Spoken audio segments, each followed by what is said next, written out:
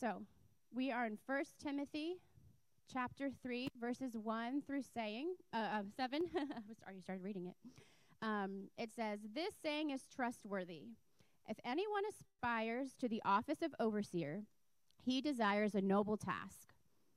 Therefore, an overseer must be above reproach, the husband of one wife, sober-minded, self-controlled, respectable, hospitable, able to teach, not a drunkard, not violent but gentle, not quarrelsome, not a lover of money. He must manage his own household well, with all the dignity, keeping his children submissive. For if someone does not know how to manage his own household, how will he care for God's church? He must not be a recent convert, or he may become puffed up with conceit and fall into the condemnation of the devil. Moreover, he must be well thought of by outsiders, so that he may not fall into disgrace, into a snare of the devil." I think that's it. Yep.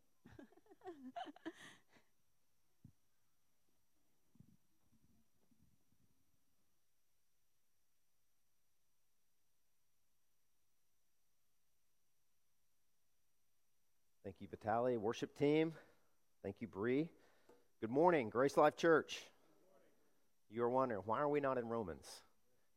We'll be back to Romans. This is a leadership update for our church. It's exciting. This is the time when some elders who have served for a long time are going to get a reprieve.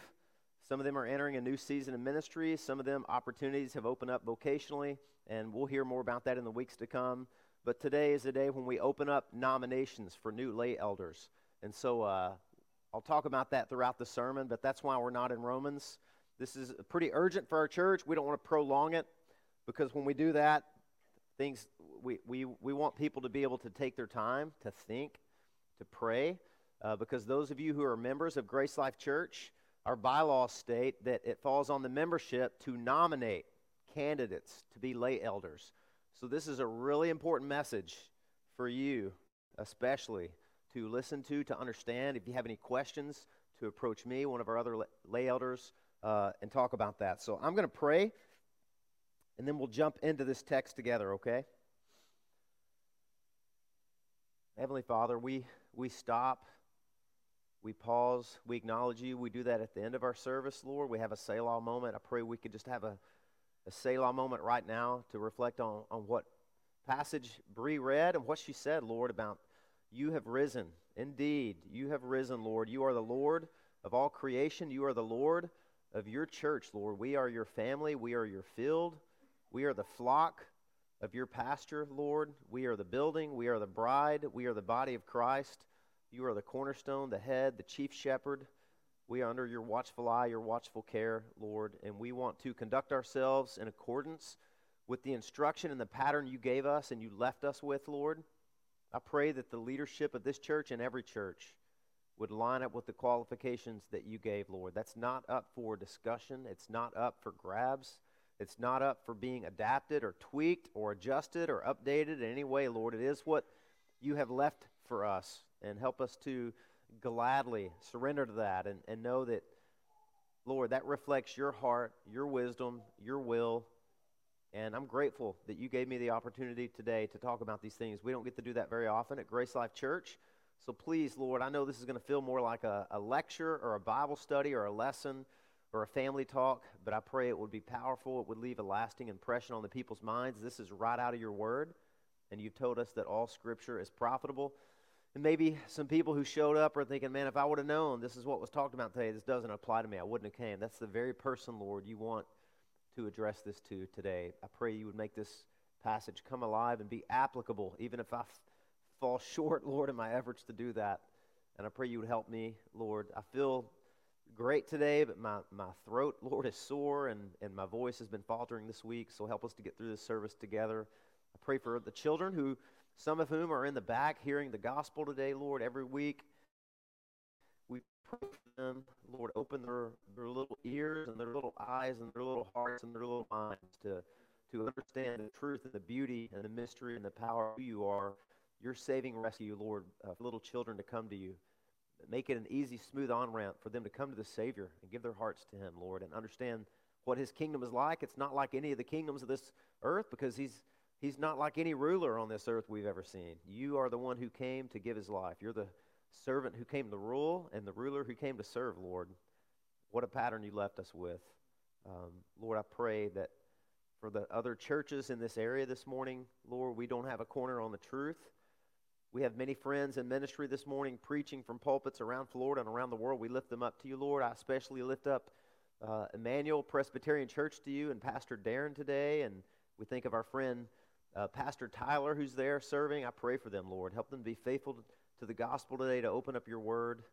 I pray that their word would run swift and smoothly amongst the congregation. Thank you for their generosity in allowing our students to meet there, and for our church to gather there as we need space to pray and conduct our grow meetings in the summer. Prosper them, Lord. Bless them. Thank you that we have a network of like-minded churches.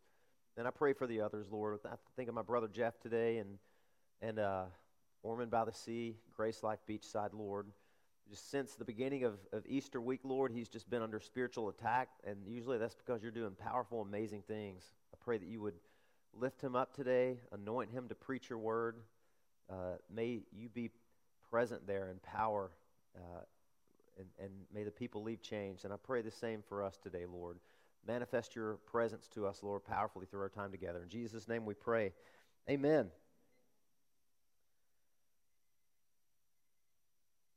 That's not good. There we go. Sermon's not over. It's just getting started. Lord, you're trying to tell me something here? All right. Well, just a quick update. I got word from Bill and Christy Roth last night. I should have made time last week to pray over them in front of you.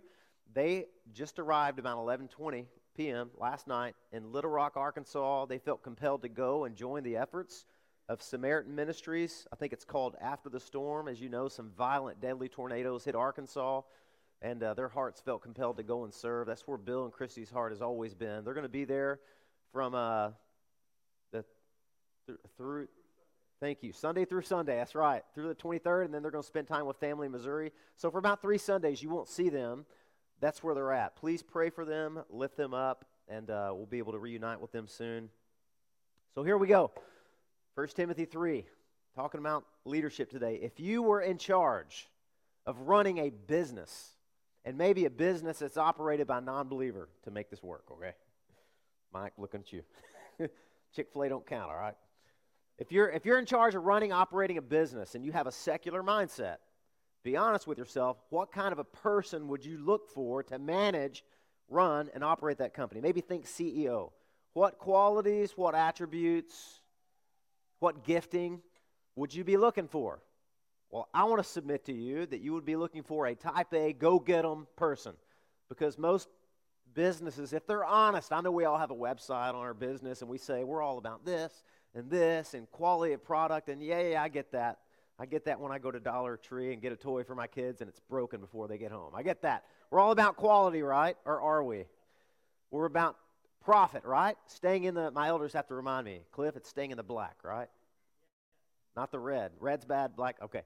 It's about staying in the black, turning a profit margin, keeping things on the upswing. We want that chart to sweep steep and up to the right. And so in order to turn a profit and to maintain profitability, as they say, in our business, we got to have people that are maybe they're aggressive, they're a get-her-done, right? They're not soft. They're like type A, bam, going to get it done. In fact, I don't enjoy the research at all. That's actually a lie.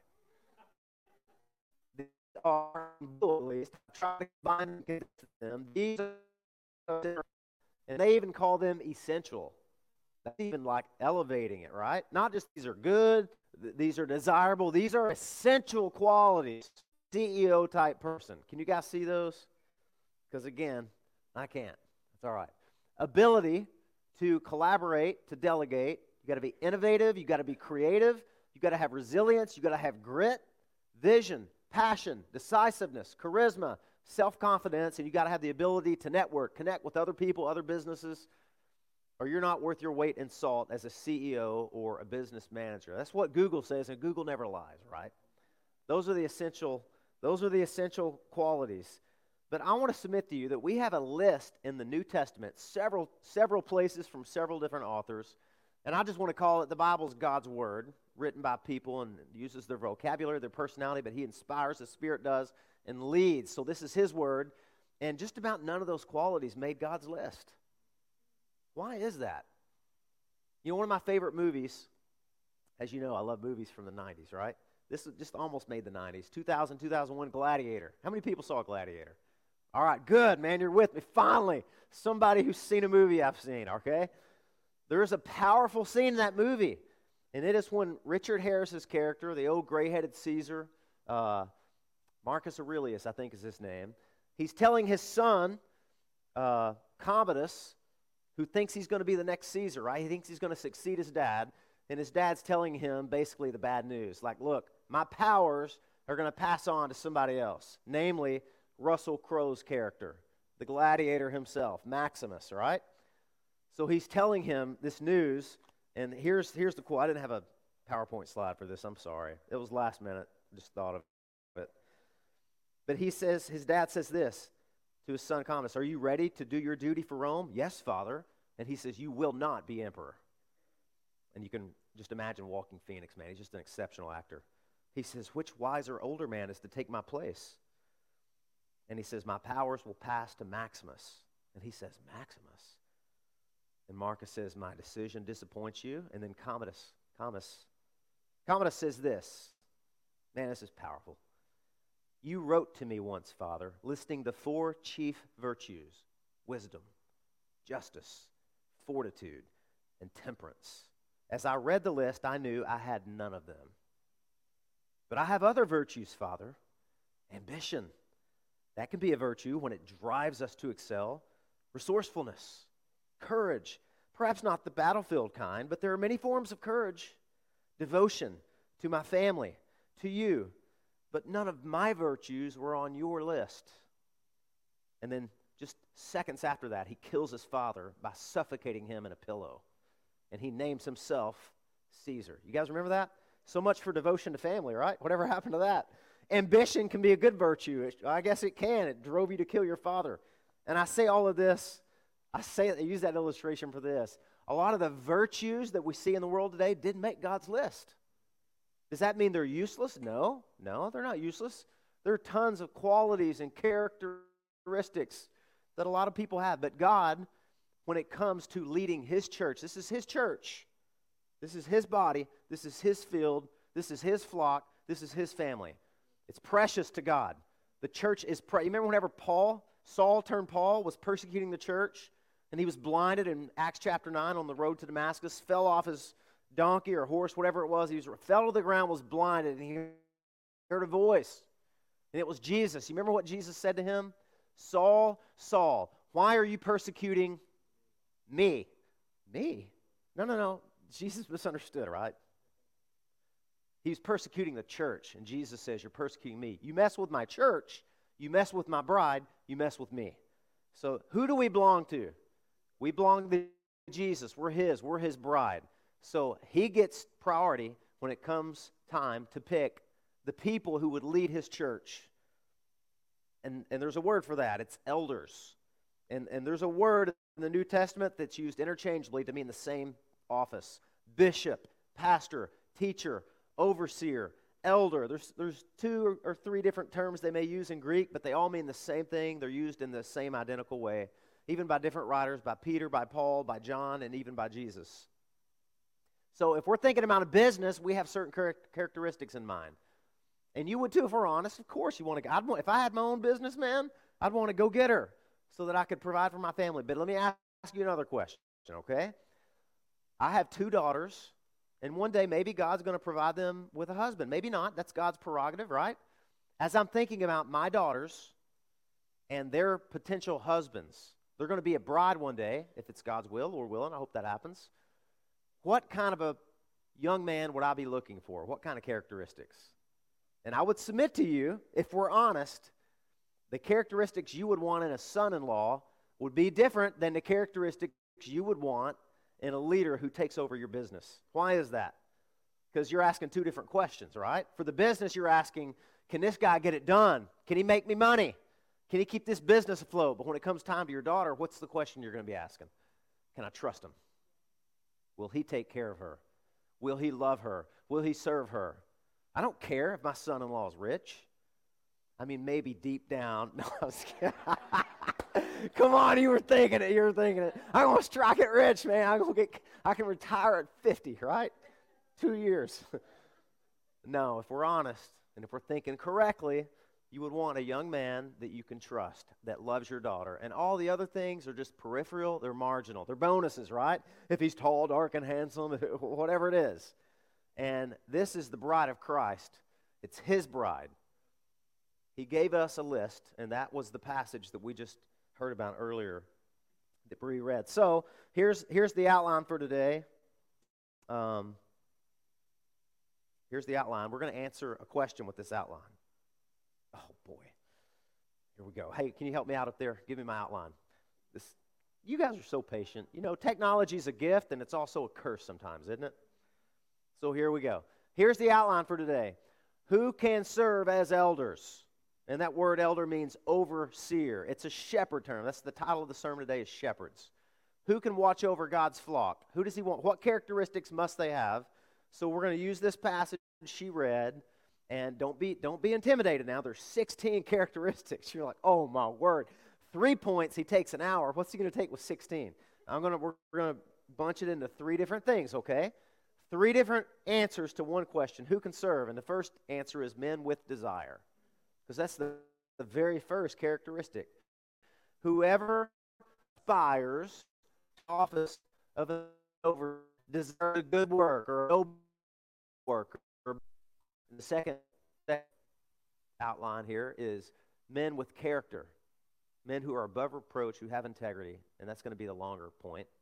If you keep up with that kind of thing, I know you don't. And the third and final point is going to be men with a gifting. Men who are able to teach. So you'll notice here that desire and gifting are bookmarks to something that's the most important in the middle is character. And I'm going to explain to you why that's important, why you should care about that, and why that matters in the cultural moment that we find ourselves in as the church in 2023. Because I will submit to you that the first and the last are like a blip on the map. They're important. They're there. But mostly that's what people focus on in 2023. And the middle gets somehow covered up and lost when it's the most important thing. So that's our outline for today. We're asking the question, who can serve as elders? Who can lead God's flock? So I'm going to try one more time, guys. Be patient to pull this up. Okay, here we go. Let's see if it works now. Titus, chapter 1, verse 5. This is a letter that Paul wrote to another young man named Titus. Titus was a Gentile. The passage that Bree read from earlier was Timothy. He's a young man who's a Jew. So Paul, we call these pastoral epistles. Paul, the church planner, is writing to younger proteges that he trained. He's writing to Timothy, a Jew, who's at Ephesus. He's writing to Titus, who's a Gentile, who is at Crete. 2 different places, hundreds of miles apart. 2 different cultures, 2 different languages, and he says virtually the same thing when he gives them a list. But he also says this to Titus. He says, Titus, this is why I left you in Crete. Crete was a big island, so that you might put what remained into order and appoint elders in every town as I directed you. So here's a takeaway before we jump into this outline. Here's a takeaway. Until we appoint elders in a church, there's still a level of disorder that's there. Somehow this appointing elders that meet the qualifications that God gave establishes order in a church. That's what the Bible teaches, and that's why we do this at GraceLife. This is not a cultural preference. This is not something that's outdated, that's ancient, that's archaic, and like, goodness, shake your hayseed out of your head, Pastor. Let's get up with the times. No, this is still God's will. I would submit to you that maybe even most, that may be a stretch, many defects in a church, unresolved conflict, issues of abuse, issues of scandal happen, and they can be pointed back to either defective leadership, meaning leadership that did not meet qualifications, or leaders who did at one time and who somehow were disqualified and yet tolerated to still remain in a position they had no business being in, or no leadership at all. Just like every man for himself, we'll just have different people show up and lead as they see fit. So this is important. Paul told Titus, until you do this, until you appoint elders in every town as I directed you, there's a level of disorder and risk that you run. You're jeopardizing the church. You're putting her at risk and in danger. So what's interesting to me is that we never have an exact pattern or detail of how do you appoint elders. That's a gray area. We know the qualifications for elders, which we're going to talk about. How do you appoint them? Don't know. God kind of gave us freedom. He gave us wisdom. And so as elders at GraceLife Church, we have a set of bylaws. People say, ooh, that sounds boring. Yeah, I know. It sounds boring to me too. But we have them for a reason. And the way that we appoint lay elders at this church is a process called nomination. And if you are a member of GraceLife Church, you have the privilege and the responsibility to be able to nominate men that you believe meet these qualifications. We'll talk more about that at the very end of the service. Matt Carr has been gracious enough to print up some little pieces of paper. We don't nominate people anonymously. We write our name on there, and then we write who we want to nominate. And you can nominate, I guess, as many people as you'd like that meet these qualifications, and you're going to drop it in the offering plate. That's the way that we're going to appoint lay elders. We're going to give you 3 weeks from today to do that. We're not going to rush it. This is not something that should be rushed. We want you to think about this sermon. Download it later if you forget.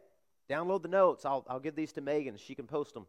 But you have 3 weeks to pray about this, and we actually have a nomination review committee that we use. This is a group of men and women. They're not elders. They review the nominations, the candidates that have been nominated, and they compile a list of people they believe are approved and meet these, and they submit that list to the elders, and we take it from there. So we have a nomination review committee that consists of 6 people. I lead that group. So you're going to nominate potential candidates for elders. The nomination review committee is going to review those, and they're going to submit a list to the existing elders. We'll go from there. And I'm going to update you on this whole process. There. So there's all that. So outline. Slide number 1, point number 1. Men who have a calling. Men who have a calling. Men who have the desire. That's what it says. Let's look at this together. I'll pull these scriptures back up for you so that you can see them. This saying is trustworthy. Man, if we just stopped right there, that would tell us a lot about, should we update this list? Should Paul be open to a more progressive and tweaked and adapted list? You know, I told you earlier, I think it's interesting to me. In fact, let me put this up. Let me put this up if you can see this. Can you guys see that? Kind of hard to see. The one on the list, it was written to Timothy, who was a Jew and who was in Ephesus. The one on the right was written to Titus, who was a Gentile and who was in Crete. Hundreds of miles apart, different language, different culture, different place, virtually an identical list. And you say, okay, great, so what? Well, here's the so what. There are a lot of people today that say, you know what? Paul had cultural blind spots. You know, this was 2,000 years ago. This was on another continent, another country, another place. We've grown so much as human beings now, right? We're so much more open to ideas, and we're more progressive. And so I find it offensive a little bit. Paul left a lot of people out of that list, so we would have a different list. No, we wouldn't. I mean, we may. You may have in your mind what you think would be better, but Paul's already shown us he talked to the Corinthians and he said something once. He said, this is my role in all the churches. Isn't that interesting? Every church, every time, every place, every people group. It doesn't matter. God's will is God's will. It's fixed. We don't update or improve that list. God forbid. Perish the thought, right? It's hard for me to even say that. Hey, we need to really improve. How can you improve on perfection? Not that we're perfect as elders. We're not. But God's list is perfect. Perfect. So the first thing we saw that is that this is trustworthy. In other words, you can trust this. You don't need to second guess this list. This is what God's will is. God never changes. I, the Lord, remain the same. I change not, right? Hebrews 13:8 says, Jesus is the same yesterday, today, well, maybe not, and forever. No, that's not open-ended. It's a punctuation mark, exclamation mark. So this saying is trustworthy. If anyone aspires to the office of overseer, he desires a good task. And let me just tell you this. When you nominate a person, before we do anything else, I mean, there are some obvious ways we're going to be able to tell if this person is qualified. You know, if you nominate my toddler, okay? If you nominate Tyler Clayton, he's six, hasn't really professed faith in Christ yet. He's curious. He's asking questions. He obviously doesn't meet the qualifications. So I'm not going to like rip it up and be angry. I'm going to be like, oh, that's cute, and then throw it away, okay? So, and even Tyler may say, Dad, I want to be an elder. Maybe someday, son. We'll see, right? So if anyone aspires to the office of overseer, so here's what I was getting at. But the second thing we're going to do after we, and there's a word for that. What do you call that? What do paramedics do? Triage, right? After we triage this list and be, okay, this obviously, here's the second thing we're going to do. I'm going to go to that person or a member of the nomination review committee, and we're going to ask this question. Do you have aspirations to become an elder? Is that a desire of yours? Right? Now, in history, we see that some people were helped along. There were some of the Puritans and reformers. They ran from that. And some other reformers said, you know, God's curse on you if you don't take up this mantle. So there's some persuasion involved, but look, there's this inner compelling desire that I believe is a calling from God to pursue this task. And every elder, every pastor would have a testimony to that. Like, yeah, I felt this overwhelming desire. Look, God gave me a little bit of a gift to be a carpenter. That's what I did before I became a pastor. But when God's inner compelling call came to me to be a pastor, I could no longer do carpenter work and construction as much as I love it. And I love seeing a job completed. I love working with my hands. I love seeing things come to a completion, but it left me dissatisfied. I knew God had something else for me. He had something else. I even fought it. I'm like, I don't want to do this. This is hard. This looks difficult. There's an inner compelling desire, a compulsion that you can't really explain unless you've felt it before. So that's the first thing to ask. That's the first qualification, is there has to be this calling on their life. A calling on their life. And the work is called beautiful. The word means noble. It means beautiful. It means it's an orderly work. It's a good thing. It's not a shameful thing. It's like, man, God's called me to be a pastor. Man, I could have been something else. It's like, no, this is a beautiful work. It's amazing. What a gift, So that's one of the first things. And it literally means to reach out. If a person sets his heart on this calling, that is a good thing. He longs for it. It's a beautiful work. So this is, there's nothing self-serving about this desire, but it is a task. It is work. And it's reserved for a man who's not after the title. He's not after just the position. He's not after rank or authority, but the work. If we're called shepherds, shepherd was not this somehow commendable social title back then. Shepherds weren't really held in high esteem. It was dirty work. You were among sheep. You would smell like the vocational calling you had, right? It's not for the lazy. It's not for the apathetic person. It's not for the faint of heart. It's not for the double-minded. This requires sacrifice. It's not a position for a procrastinator or somebody who's indifferent. The man who pursues this is driven by a compelling desire, an inner desire. Peter says in 1 Peter 5 that an elder exercises oversight, not under compulsion, but willingly. Paul is saying the same thing to Timothy. This is an inner desire to pursue this work. And whether it's the home, whether it's the church, or whether it's the world, there's no duplicity for the men that God has called to do this. They're the same person, wherever he is, whatever he's doing, whoever he's with. So that's point one, desire. And here's the second point, is gifting.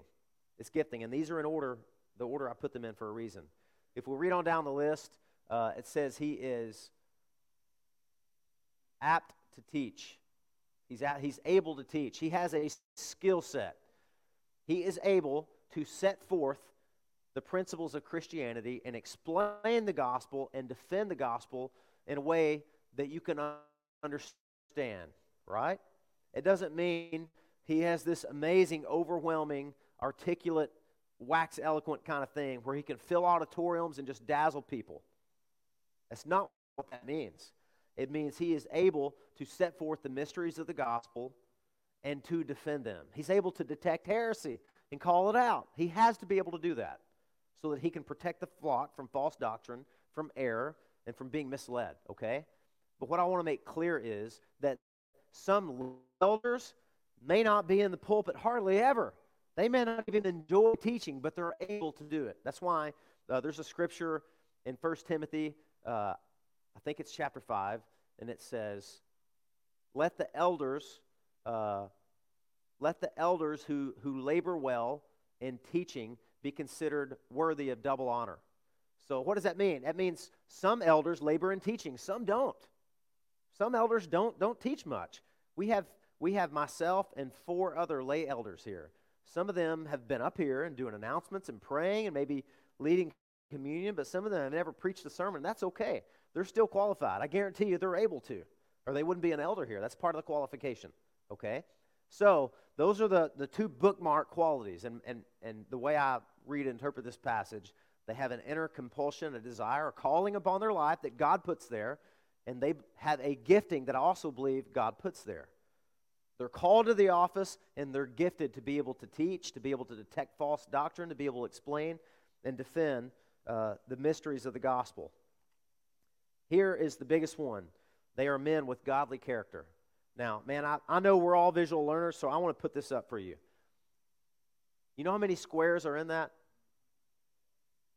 16 squares. So consider each one of those squares to be a requirement, a qualification, if you will, for somebody to serve as an elder in a church. Here, in the top left corner, are the 2 we just talked about. A calling, which is a desire, and a gifting, an ability. All the rest of that you see in yellow is about character. Character. You guys see that? Okay, maybe you think in volume, maybe you don't. Maybe you're a linear thinker, so let me put it this way.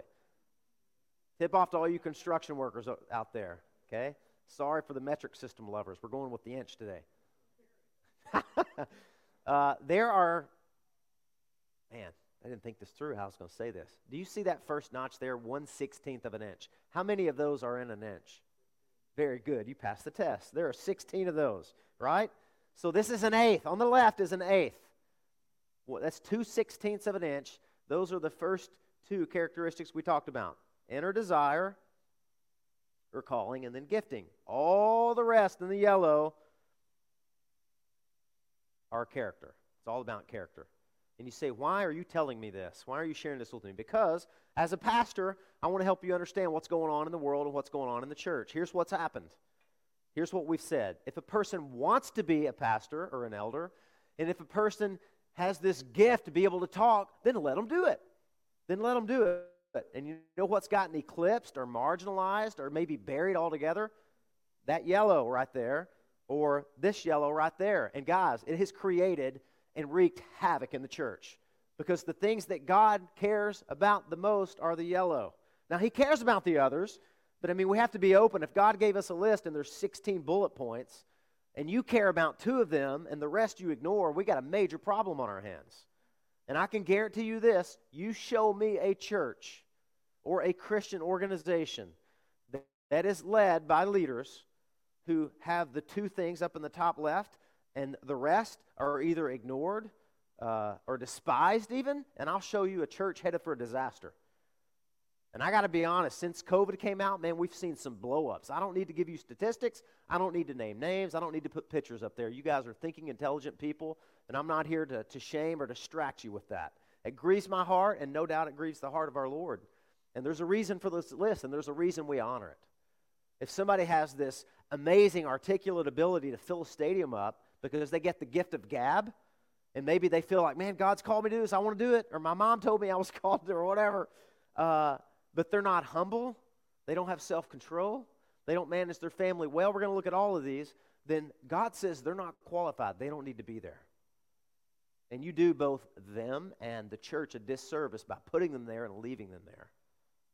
Right? That's a major problem. And I don't ever, listen guys, God gave, just to share my heart, God gave us a model and a list of how he wants his bride to be cared for.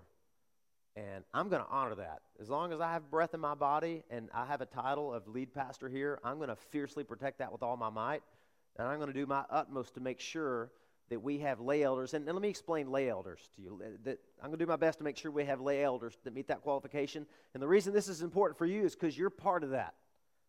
We are amongst, Peter said, let the elders who serve, Peter said, shepherd the flock of God, talking to elders and pastors, to which you are among. We are among the flock. We're not above the flock. We're among you.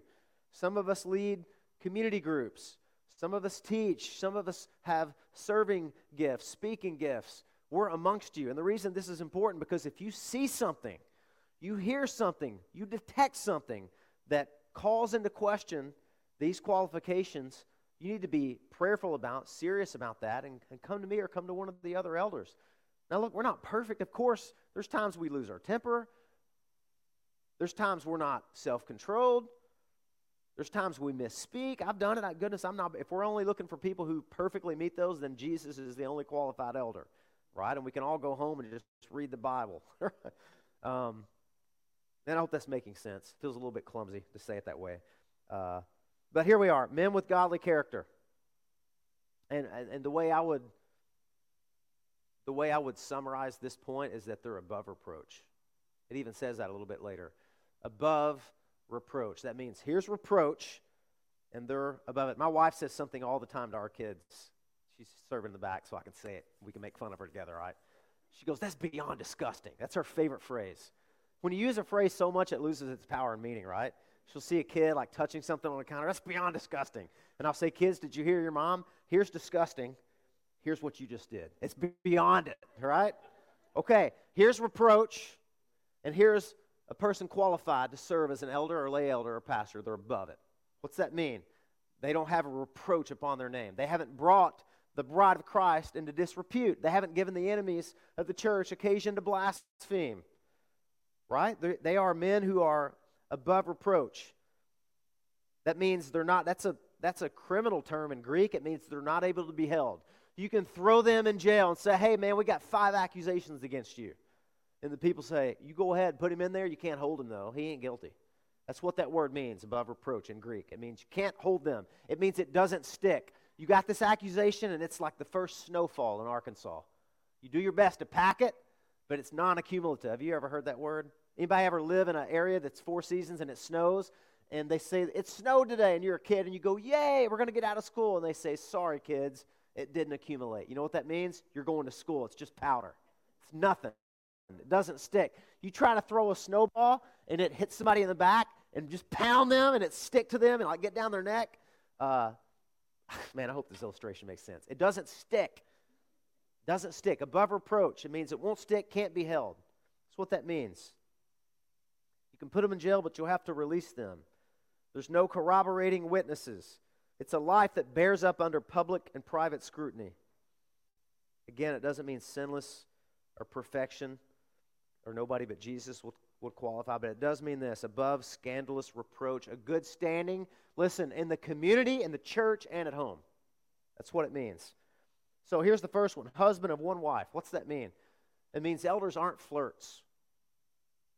They are not cheats. They're not enslaved to pornography. They don't have a history of infidelity or unfaithfulness. And there's a present tense with that verb. It means the person that he's married to right now, he's faithful to. He is taking those vows serious to love and cherish this woman and this woman alone. In Greek, it literally means a one-woman man. A one-woman man. And I love it, man, because Paul does something here with this first quality that unfortunately has gotten lost in a pile of arguments and disputes and disagreements. Here's what he does. He's talking about a faithful leader. But he doesn't begin with how faithful the leader is to his boss or to his friends or even to his church. Where does he start? He starts in the home. What does that tell you? He starts at George Whitfield. I was reading his biography, and somebody asked him, like, hey, can you tell me the qualities of Mr. Wesley? And he said, I don't know. I don't live with him. He said, ask his wife, ask his children if he has any. They live with him. Because we can put on a face. Oh, we can put on a face, can't we? And I got to be honest, sometimes if you were riding with me on the way to church, I got 6 kids. Let me give you context, all right? All young, mostly. You think, man, that guy's going to get up and preach after that? But hey, I do repent. And my kids are very forgiving, and you are too. I'm grateful. Where does God begin this list? At home, with his covenant relationship with his wife. And by the way, he ends the list with how an elder, if he has children, treats his children. Does he provoke them? Does he have a rage problem? Is he a Hulk? Right? Does he fly off the handle? Are his kids walking on eggshells? Is his wife walking on eggshells? Not qualified. Not qualified. I can't think of a better place to begin than at the home. Is he faithful to his spouse? Does he keep his vows? Does he take care of her? Does he cherish her? Does he honor her? Does he love her? If he doesn't, then go no further. He doesn't meet the qualifications. The emphasis is on present character. Ligon Duncan said his marriage is biblical, which means it's heterosexual, it's monogamous, and it's faithful. That's what it means. And by the way, this is one of the reasons that I don't even want to say there's a good argument. It's not even an argument. It's that elders are called to be men. They're called to be male because the example is leading your home. And we know that God gave us, men and women are equal in God's eyes, equally valuable, whether it's spiritually, physically. God loves us the same. God honors us the same. And they also have different roles. They have different roles in the home. They have different roles at church. And when God has given the qualifications for elders and pastors and teachers and overseers, and he says manages his home well, husband of one wife, leads his home, manages his home, and all the pronouns, I know the whole world's talking about pronouns right now, all the pronouns in that passage are masculine. All the verbs in that passage are masculine. So that's why we say it's not really an argument. It's very clear that God has reserved this role for pastors. And that's why, listen, guys, can I just share my heart for a minute? Some of you see, like, Bree came up here earlier, and she read Scripture, and she welcomed you. And sometimes a woman will come up here, and we'll pray, and we'll give the announcements, or even share a testimony, and none of those tasks in any way jeopardizes this list. There's only one thing that a woman cannot do at this church. She cannot serve as an elder, because that's what Scripture prohibits a woman from doing. Right? But everything else in the Bible, a woman is able to do. There's qualifications that are attached to it. When a woman prays, when a woman speaks or encourages, she does so, the Bible says, with her head covered with authority. We went through 1 Corinthians years ago and talked about what that means. That means she's not rebellious. She's not out from under this umbrella of authority and leadership that God has given in the home and in the church. So I say that to you because sometimes I want to go above and beyond and say, like, hey, look, it's okay for women to read Scripture. It's okay for women to pray. It's okay for women to share their testimony. God has reserved the office of an overseer and an elder to be a man. And I know that, listen, man, it's 2023. Increasingly, that's going to be problematic for people, guys. But God gave us that for a reason, and we honor that. And I defend that, you know. It's when people ask, hey, can a woman do this? I always try to back up and say, look, before we talk about what a woman can't do, let's talk about Christianity and women in general. What did Jesus Christ do, and what did Christianity do to elevate women and show their value, their worth, their dignity, their honor? A ton of stuff that we've talked about before. That would be the same thing as saying in the garden, God gave us the garden, and God gave us all these lush trees and vegetation and fruit and animals. And we say, how come I can't eat that tree over there? And God's like, face plant. Like, can we talk about all the things you can do? Right? It's the same idea. This is reserved for men. And the first characteristic is one-woman man. Years ago, I read about a man that you would probably know. I don't need to mention his name. He led a well-known ministry. He was gifted in preaching the Bible, and he was considered at one time to be one of the most influential pastors and Bible teachers in America. His emphasis was on suffering, and he helped a lot of people. There were never any scandals, sexual or financial, that followed him. However, years ago, his wife filed for a divorce, and it shocked everyone. And questions arose. People were saying, what happened? Was there an affair? Was there abuse? Was there addiction? And the answer was no. But she finally wrote a letter to her church that became public, explaining her reasons for wanting a divorce. This is what she said. She said, I have experienced many years of discouraging disappointments and marital conflict. My husband, in effect, abandoned our marriage. He chose his priorities, and I have not been one of them. So listen, that's very serious. One of the most subtle forms of abandonment is ministry over marriage. And that's not good. It's hard for an elder to meet the other qualifications if the person closest to you claims that you've abandoned her, right? And you've chose other priorities, even if that other priority was not a woman but a ministry. And all of our elders are held to that. That's one of the first places we go. If the person who is nominated as an elder is married, we talk to their wives and say, hey, look, just you and us. Just you and us. Your husband's not here right now. Do you believe your husband is qualified to be an elder? Here are the qualifications. He manages his own household well. He carries this idea of governing, leading, and giving direction to the family. He keeps his children submissive. And the question there, is he tender? Is he gentle? Is he present?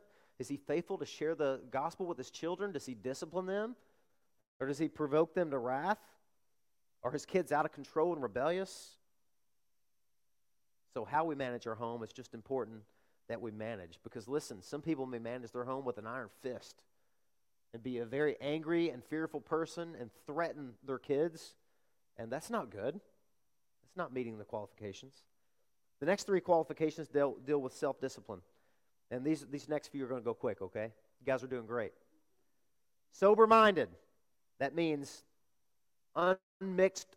It means unmixed. It means you're alert. You are alert. You're attentive. You're watchful. You're clear-headed. You're an objective thinker. You're thinking clearly without clouded judgment. You're discerning. You're able to make decisions. Are they self-controlled? That means, are you sensible? Are you calm? Are you in control of your spirit? You're not rash. You're not impulsive. You're not led by your feelings or emotions. Doesn't mean we don't have them. It just means they're not driving the car. If your feelings and emotions drive the car, where will you end up? In the ditch. Guys, that was a test. I've said that before. You know that already. Are they respectable? Do you have a well-ordered life? Are you disciplined? Are you organized? Do you conceal a secret addiction to alcohol, to drugs, to pornography, to gambling? Do you lose control with anger, with spending, with speech? Do you talk too much and nobody can shut you down? Have you ever met somebody like that and they don't know it? They don't just talk a lot. They talk all the time. And they really don't realize, it's like, they don't realize it. That used to be me. Some of you still nod like, maybe that is still me. I'm leading my community group right now, and man, if you're in my community group, you hate the fact that I lead our community group because I do not do well getting people to talk. Because I will talk and talk and talk and talk and talk. I have to really ask God, help me to listen. That's what it means. Are you a good listener? Do you listen to people? Do you want to hear from people? Are other people's opinion valuable to you? Not violent. That means not a striker.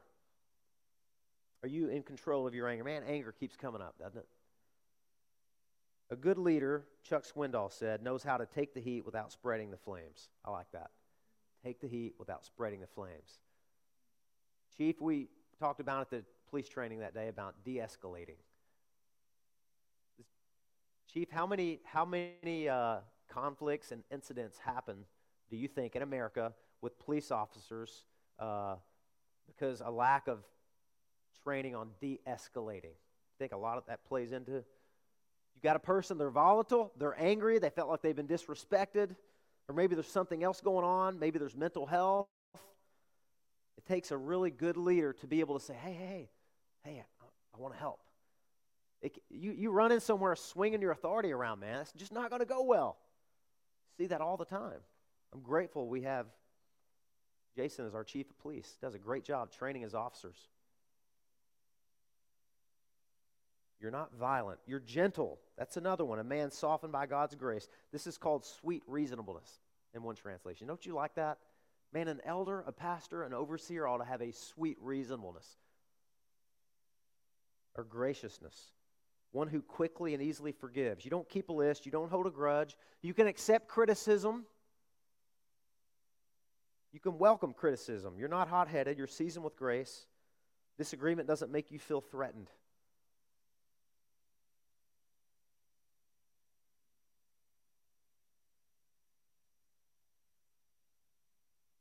You know what, guys? I'm going to stop there. I'm going to stop there because I have some more things to say about this, and I don't want to rush this. This is far enough for us to go today, because what I want to do next is help everybody and invite everybody in the congregation to participate in this, okay? So let's hit the pause button on this sermon outline. I think God wants to do something different maybe next week. But for today, I'm going to give you a shameless plug for something that we're going to do on Fifth Sundays coming up in a few weeks. I hope you guys are able to come to our Fifth Sundays. You know, we have a free lunch on those days, and it's an amazing time. It's something we don't get to do very often. We give all our ambassadors in the back a break. It's a family service where children are invited and welcome to attend with their families. It's shorter for that reason, okay? And we've made a decision to have some of these Fifth Sundays inside now because of the heat and the unpredictability of the weather, and because we use PowerPoint sometimes and we can't do that outside. So we're going to have a Fifth Sunday. I think it's at April 30th or 31st? 30th. It's going to be a Fifth Sunday. And here's one of the big things we do at Fifth Sundays. We conduct baptisms. We introduce new members, and we welcome them into the fellowship. And listen, guys, a lay elder is his desire and his commitment and his loyalty is to God first, and then to his family, obviously, and then to the church. He's committed. He's all in. All right? He's all in. He's committed. And because of that, we want the people who nominate elders to be all in too. So what do you think I'm about to say? You have to be a member to nominate. And I pray that's not offensive to you, especially if you've been somebody who has faithfully attended this church. Maybe you serve here, you attend here every week, maybe even you give, but you haven't taken that step of commitment that we call membership. I pray you're not offended by this. I pray you're encouraged by it. What's holding you back? What's holding you back? Take that step. Take that step. In fact, we're going to open the floor for 3 weeks. You can nominate. And listen, 2 Sundays from now is our Fifth Sunday. That means if you want to participate in the nomination process, you still have time. You can join our church. All you have to do is sign up to attend a membership meeting at my house, free lunch from Tijuana Flats. How about that? If you're curious to know what does it mean to sign up to be a member, or if you're ready to be baptized and want to hear about that, you sign up. I think we'll have that in the announcements too, Matt, right?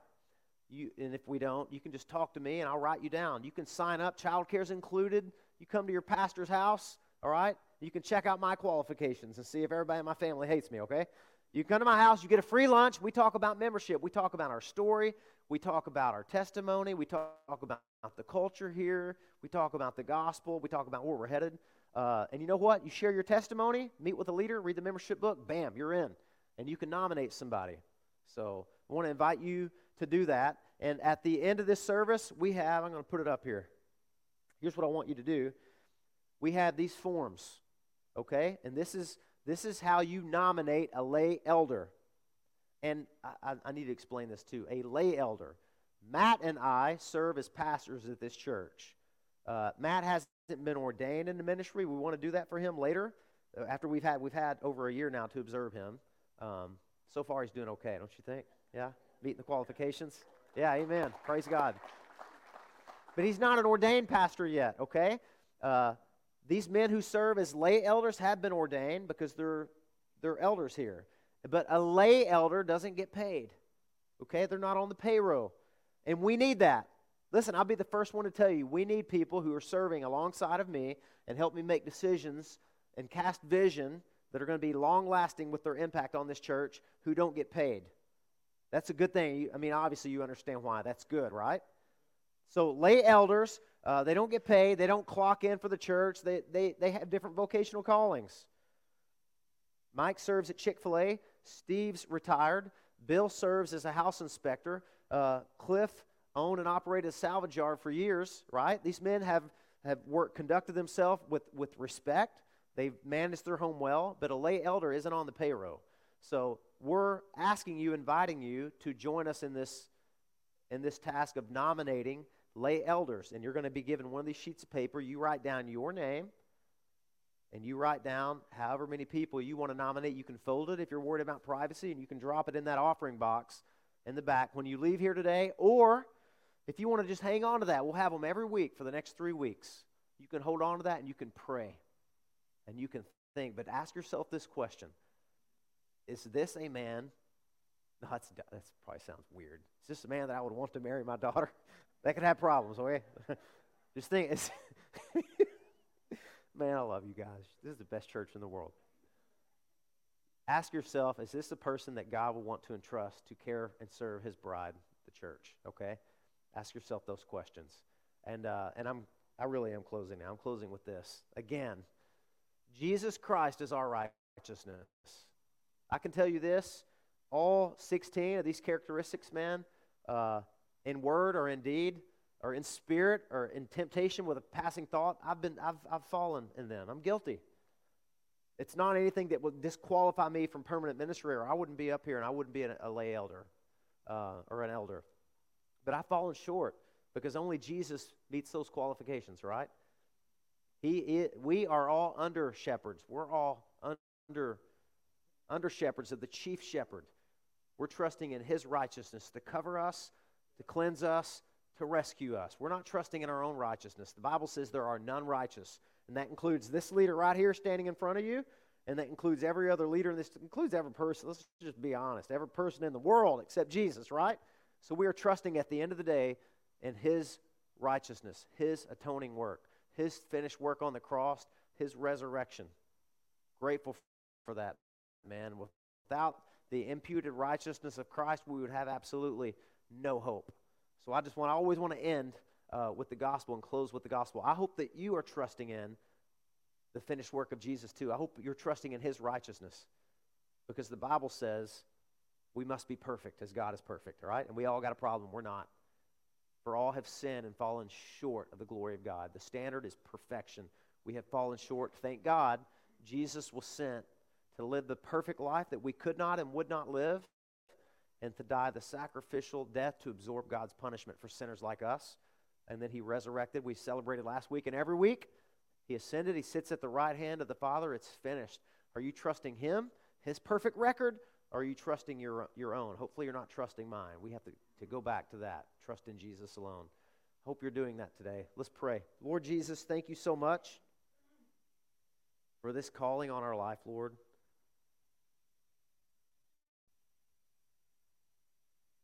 And thank you for the qualifications that you have given us that are so clear in the Bible.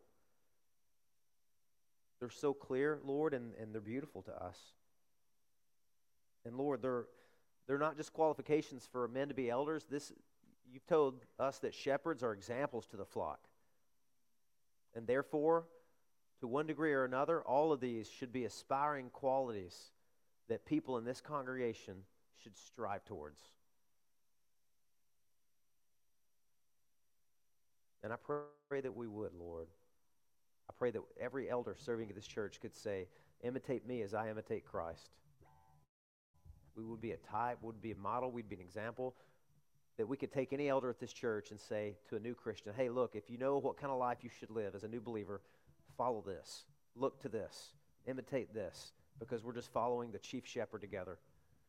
I pray for our church, Lord. I pray that you would bless this process.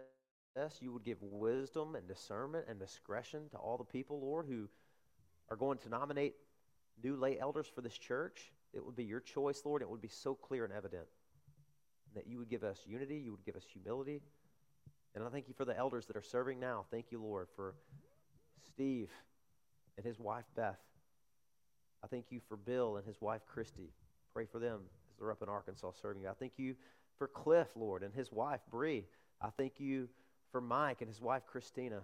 I thank you for all these men, Lord, and some of them will be rotating off this year.